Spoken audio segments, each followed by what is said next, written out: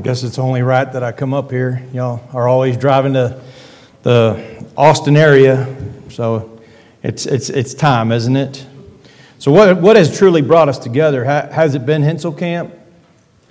Has it been those opportunities for our youth to get together and do things?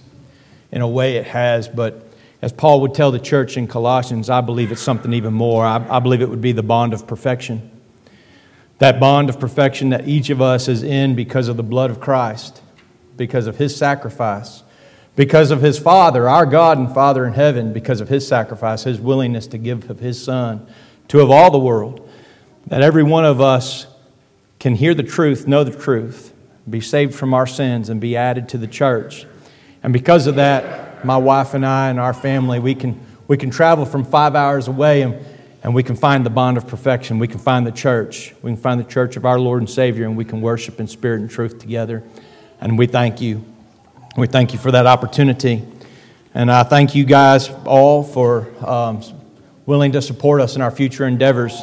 If you have any questions about that, please stop my wife and I and ask. We are willing to talk. Let's get into the sermon now.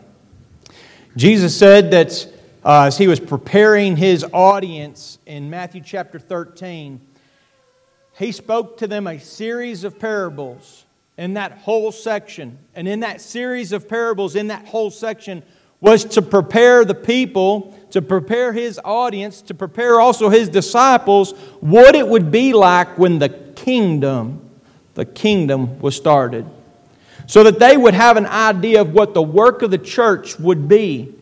And so if you'll open your Bibles together, we will go ahead and we will read from the very first parable that the Lord speaks there in Matthew 13, and it's in regard to the parable of the sower. So I invite you to go along with me as we read, and He says there in verse number 3, He says, "Behold, the sower went out to sow." Notice there that the sower is the person that is entrusted with the job of handling the grain. It's a very important job. As my wife and I were traveling from where we live up here, things began to go from green to brown. We went from having corn to having slowly not so much of anything. And out here, though, you guys still do plant. And you do plant. You dry crop plant. And so whether it be where my family's from, that we are an agricultural family as well, or it be here in this part of Texas, anybody who has a seed understands their job.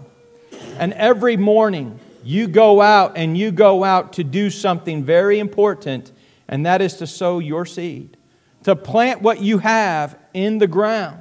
And so this sower here, and notice that Jesus draws the attention of the audience to say, "Behold." That's another way of saying, "Listen up." That's another way of saying, "I've got something I want you to pay attention to." And the attention will be given such a way that at the end, in verse number 10, the disciples will say, "Lord, why do you speak in parables? Why do you speak this way? Can you explain this for us, please?" So when the Lord says, "Behold," everyone was beholding. Everybody was listening. And so I think it's very important that you and I today, as God's people, also behold the words of the Master. Notice what He says. "And he sowed some seed, fell beside the road, and the birds came and ate them up. Others fell on the rocky places where they did not have much soil. And immediately they sprang up because they had no depth of soil. But when the sun had risen, they were scorched, and because they had no root, they withered away. Others fell among the thorns, and the thorns came up and choked them out. And the others fell on good soil and yielded a crop, some 100-fold, some 60, and some 30. He who has ears, let him hear." It's a way of the Lord saying, "Behold, listen up." And then at the end, listen, you got ears? Use them, because I just gave you something very important to listen to. And the disciples are listening. And I'm so thankful that they had the nerve to ask the Lord for a little explanation here. Because I wonder what kind of explanations we would have come up with this parable had the Lord not told us what it precisely means. And so I'm thankful for this giving, the explanation, if you will. So now in verse 18, if you will, he's going to give us the explanation. And notice what he says there. He says, "Hear then the parable of the sower." So now 3 times Jesus Christ has drawn our attention with words that should get our attention. "Behold, he who has ears, let him hear," and now again, "hear." And this is very important. We have 3 attention getters that the Lord is saying, I've got something important and I want you to understand so that you can apply it in your life. Why? Because the Lord Jesus Christ is preparing His audience for what the kingdom of heaven is going to be like. And so the audience needs to pay attention because this, in a way, is their instructions on what they will do each and every day as sowers of the seed and His kingdom. So he says, "Hear then the parable of the sower. When anyone hears the word of the kingdom and does not understand it," that's important, they do not understand it. Notice what he says, "the evil one comes and snatches away what has been sown in his heart. This is the one whom the seed was sown beside the road." None of us know who that person is, by the way. None of us know that. Each day that we go out, we don't know who that person is. We just know we have a job, and that's to sow the seed. And then it says there, the next one, "the one whom the seed was sown on the rocky places. This is the man who hears the word and immediately receives it with joy." Amen.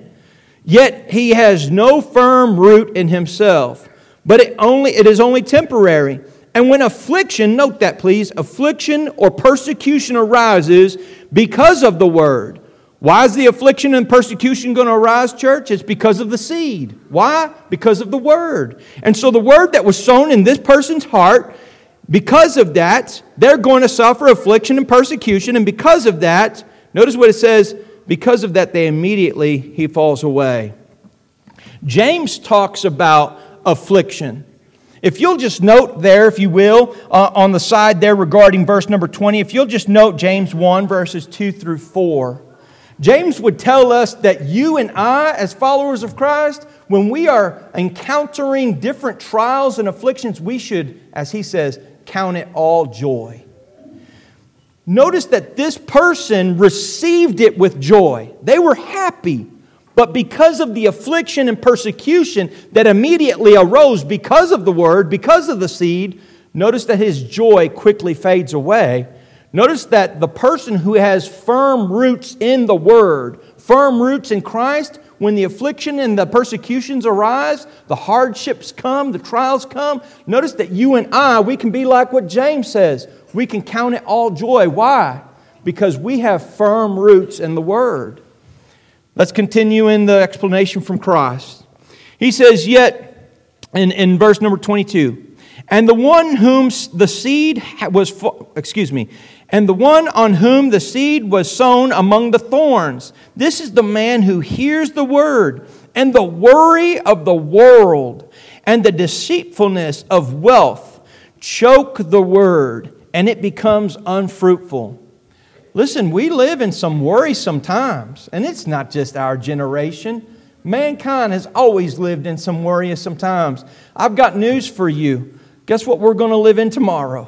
Some worrisome times. And if the Lord still hasn't returned by next week, and I pray He does, but at the same time, I also pray He doesn't. Why? Because I want so many folks to enjoy heaven. Amen? And so between now and whatever day that is, guess what you and I are going to live in? Some worrisome times. But notice that this person is so focused on the wealth of the world, they're so focused on the worrisome times in the world, that they have nothing else on their mind. It would be interesting. You may want to cross-reference here when Jesus is also explaining what it's going to be like to be a disciple in Luke chapter 9. In verse number 62, he says, "He who puts his hands to the plow and looks back, he's not worthy of the kingdom of heaven." And so notice that for whatever reason you or I or the world may put on Christ in baptism, and for whatever reason, whether it be the affliction and the persecution, or it be the worries and it be the deceitfulness of wealth, whatever our reason may be for leaving Christ, when we turn and we look back, when we go back, when we leave the plow, listen up, we need to understand something. We're not worthy. So let's keep our hands firm.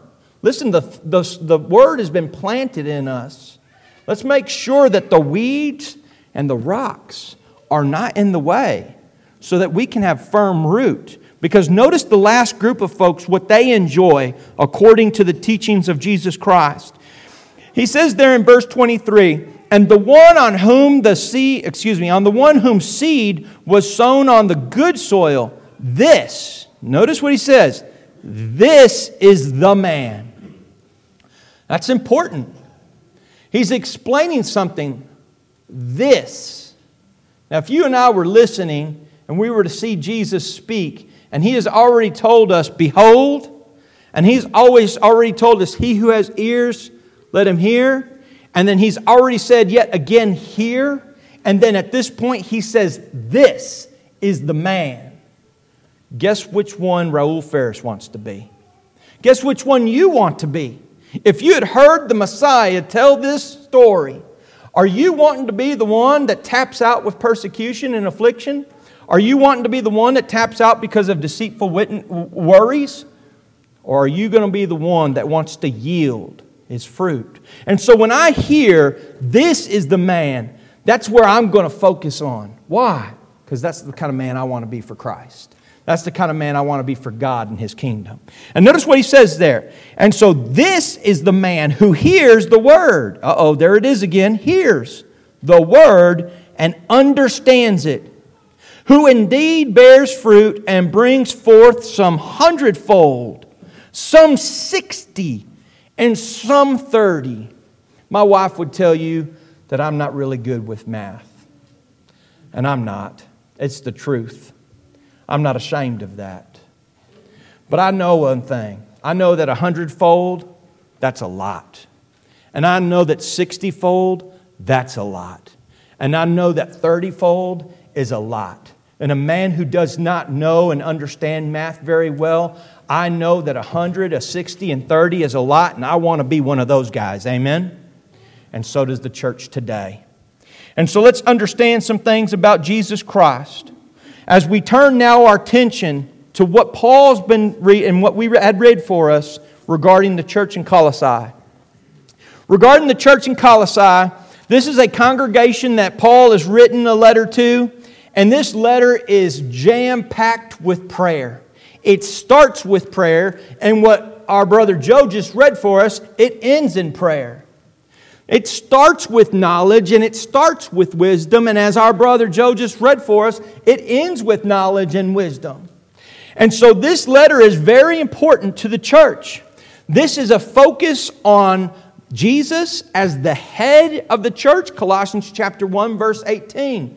There's a lot of similarities between this letter in Colossians and the letter that Paul writes to the Ephesians church.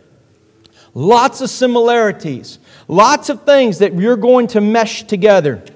If we have a carpenter in this room, a lot of things that fit perfectly like a dovetail. So understand some things as we dive into chapter 4.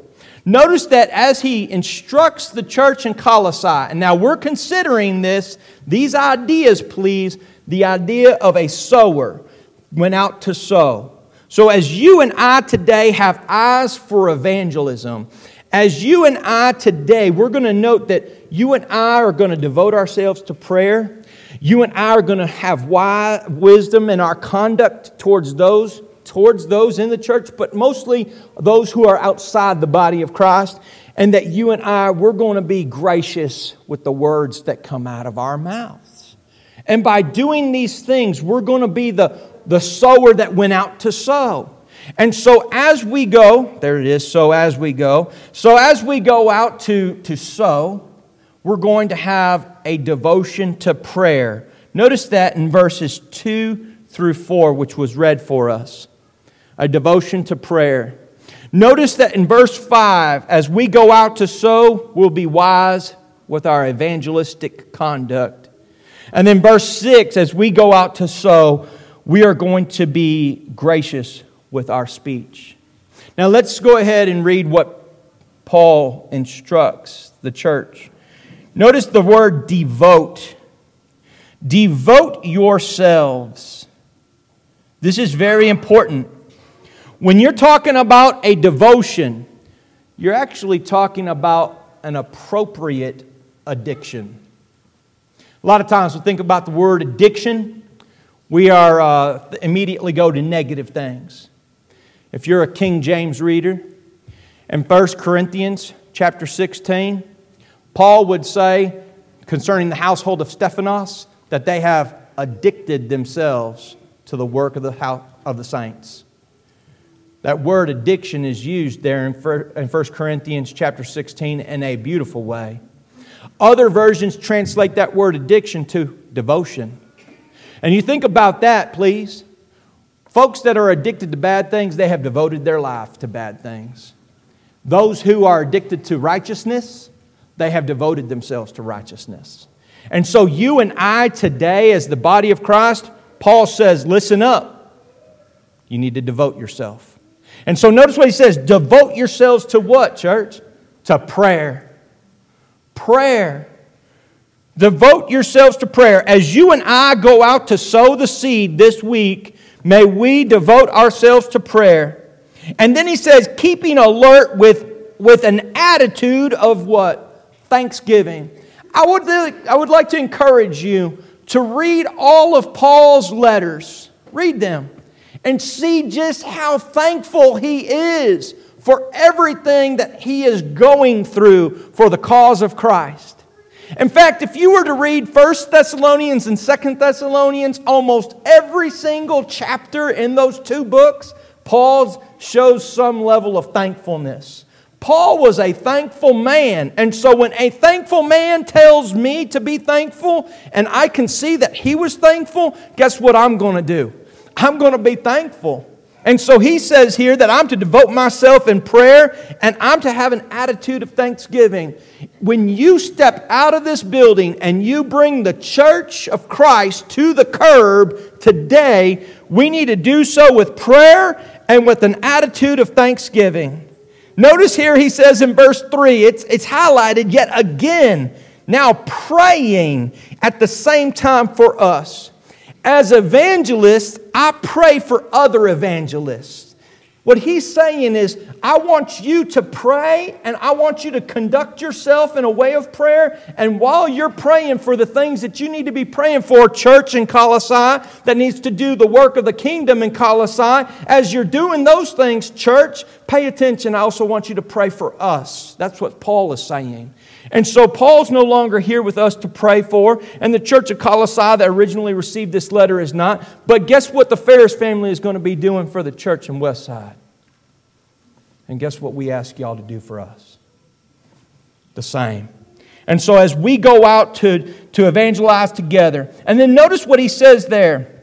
He says, praying at the same time for us, and this is the reason. Now, while Paul's writing this, by the way, the man is in prison. He's incarcerated. And notice what kind of door he's asking to open up. He's not asking that the jail cells open up. He's not asking for his physical freedom from Rome. He's asking for a door of opportunity for those who are enslaved to something worse than Roman shackles, those who are enslaved to sin.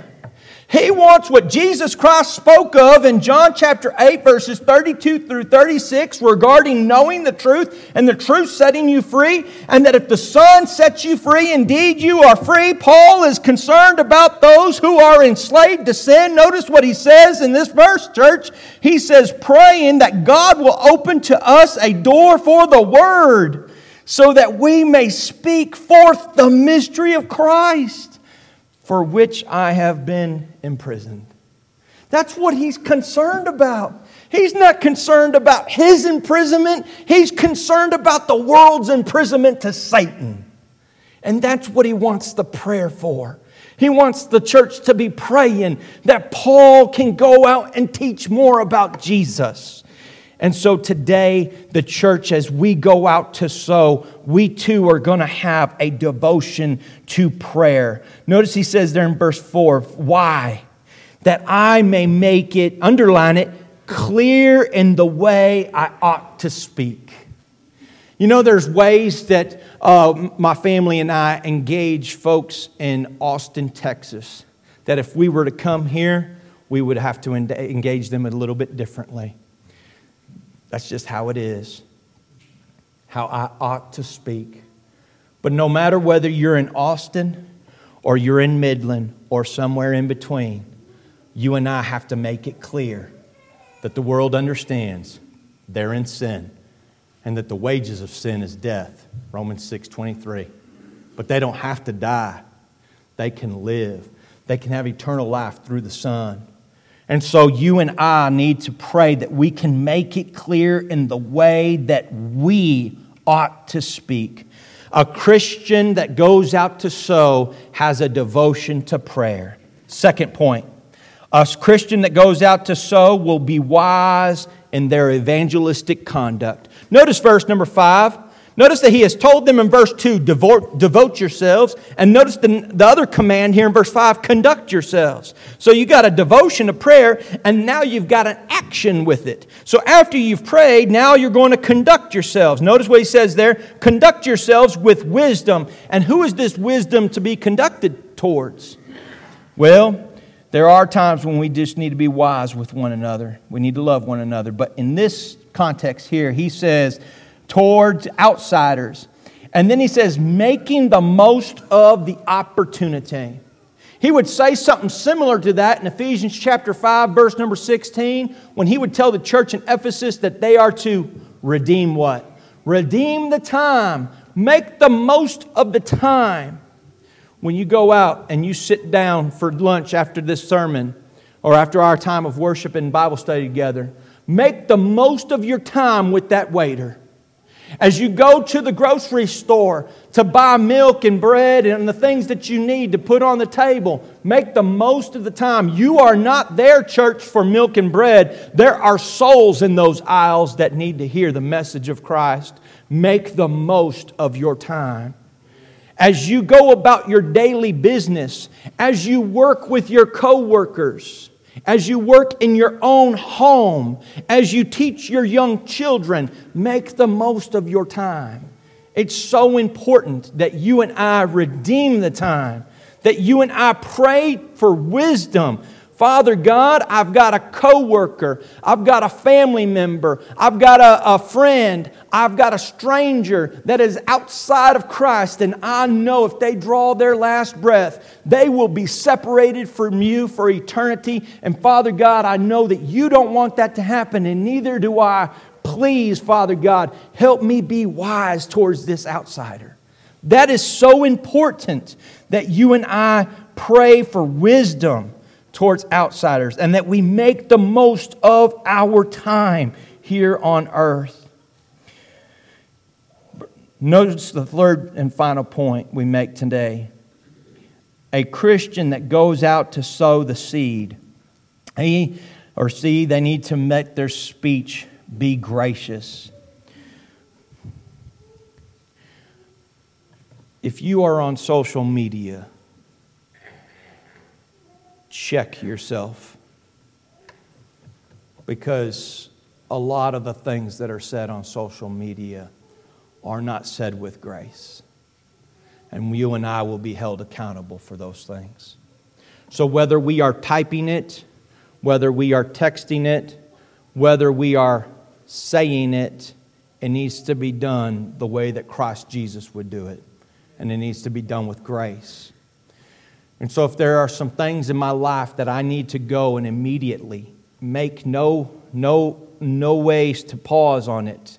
If there's some things I need to go home and I need to clean up and I need to make statements correct and I need to call people that I have not been gracious towards and I need to send some apology text messages and I need to go onto my social media platforms and clean some stuff up, may I encourage you to make no wasteful time. Make the most of every opportunity and clean that up. Because if we don't, we will be held accountable. I cannot warn you. I cannot warn myself. I cannot warn us together as the precious body of Christ enough. Notice what he says. Let your speech always, always, always. You know, when I struggle with this, I struggle with gracious speech, and if my older sons were here, they'd probably shake their heads and say amen. I struggle in traffic with gracious speech. But guess what I need to have in traffic? The same gracious speech I would have as when I'm at the dinner table thanking God for the meal that I'm about to eat. Consider with me this point. He says, let always be with grace, as though seasoned with salt. You may want to cross-reference in your Bible Matthew chapter 5, verse 13, because Jesus says you are something. He doesn't say you could be. He doesn't say you can become. He says you are the salt. You are the salt of the earth. And He also says, though, if the salt loses its saltiness, it's good for nothing but to be cast out and trampled underfoot by men. We are to be seasoned with salt. And He says this reason, and it ties into verse 5, so that you will know how you should respond to each person. Notice that each person. Remember that the gospel of Jesus Christ is for all. It's for everyone, each person, that I may know how to speak with grace towards each person, that I may have wisdom towards those who are outside of the body of Christ, that I would know how to devote myself to prayer, that I would ask for a door of opportunity to be laid open for the church here at Westside, just as much as I would ask for a door of opportunity to be open where I'm from at Southwest in Austin. The work of the church needs to go on. Today, you and I need to have eyes for evangelism. The question is, will we? Perhaps today there is someone in our audience who has been studying the Word of God. They've come to the realization that, you know what? They do not have Christ. They have not put on Christ in baptism. Through the Bible, this simple sermon that we've had, they realize a couple of things. They have not devoted themselves to prayer because they are not in Christ. They have not been wise. Why? Because they do not know the true wisdom that comes from being in Christ. And so they need to put on Christ in baptism. Perhaps there's a brother or sister in Christ today, this morning, who has realized that there's been some selfishness in their lives, or there's been some things that they have not been gracious with. There's been a conduct that Paul told the church in Colossae to have that we are not expressing in our life, and we need to make it right. We need to pray to God for forgiveness, and we need to be restored to His precious church. And we need to be restored to His precious work. Perhaps there's someone here today who is struggling with going out to sow. They want to sow, but they're struggling with that. And they want to make sure that they're doing it right. I know the elders here, and I know very many members of the Lord's church here would be glad to teach that individual how to sow the seed of the kingdom.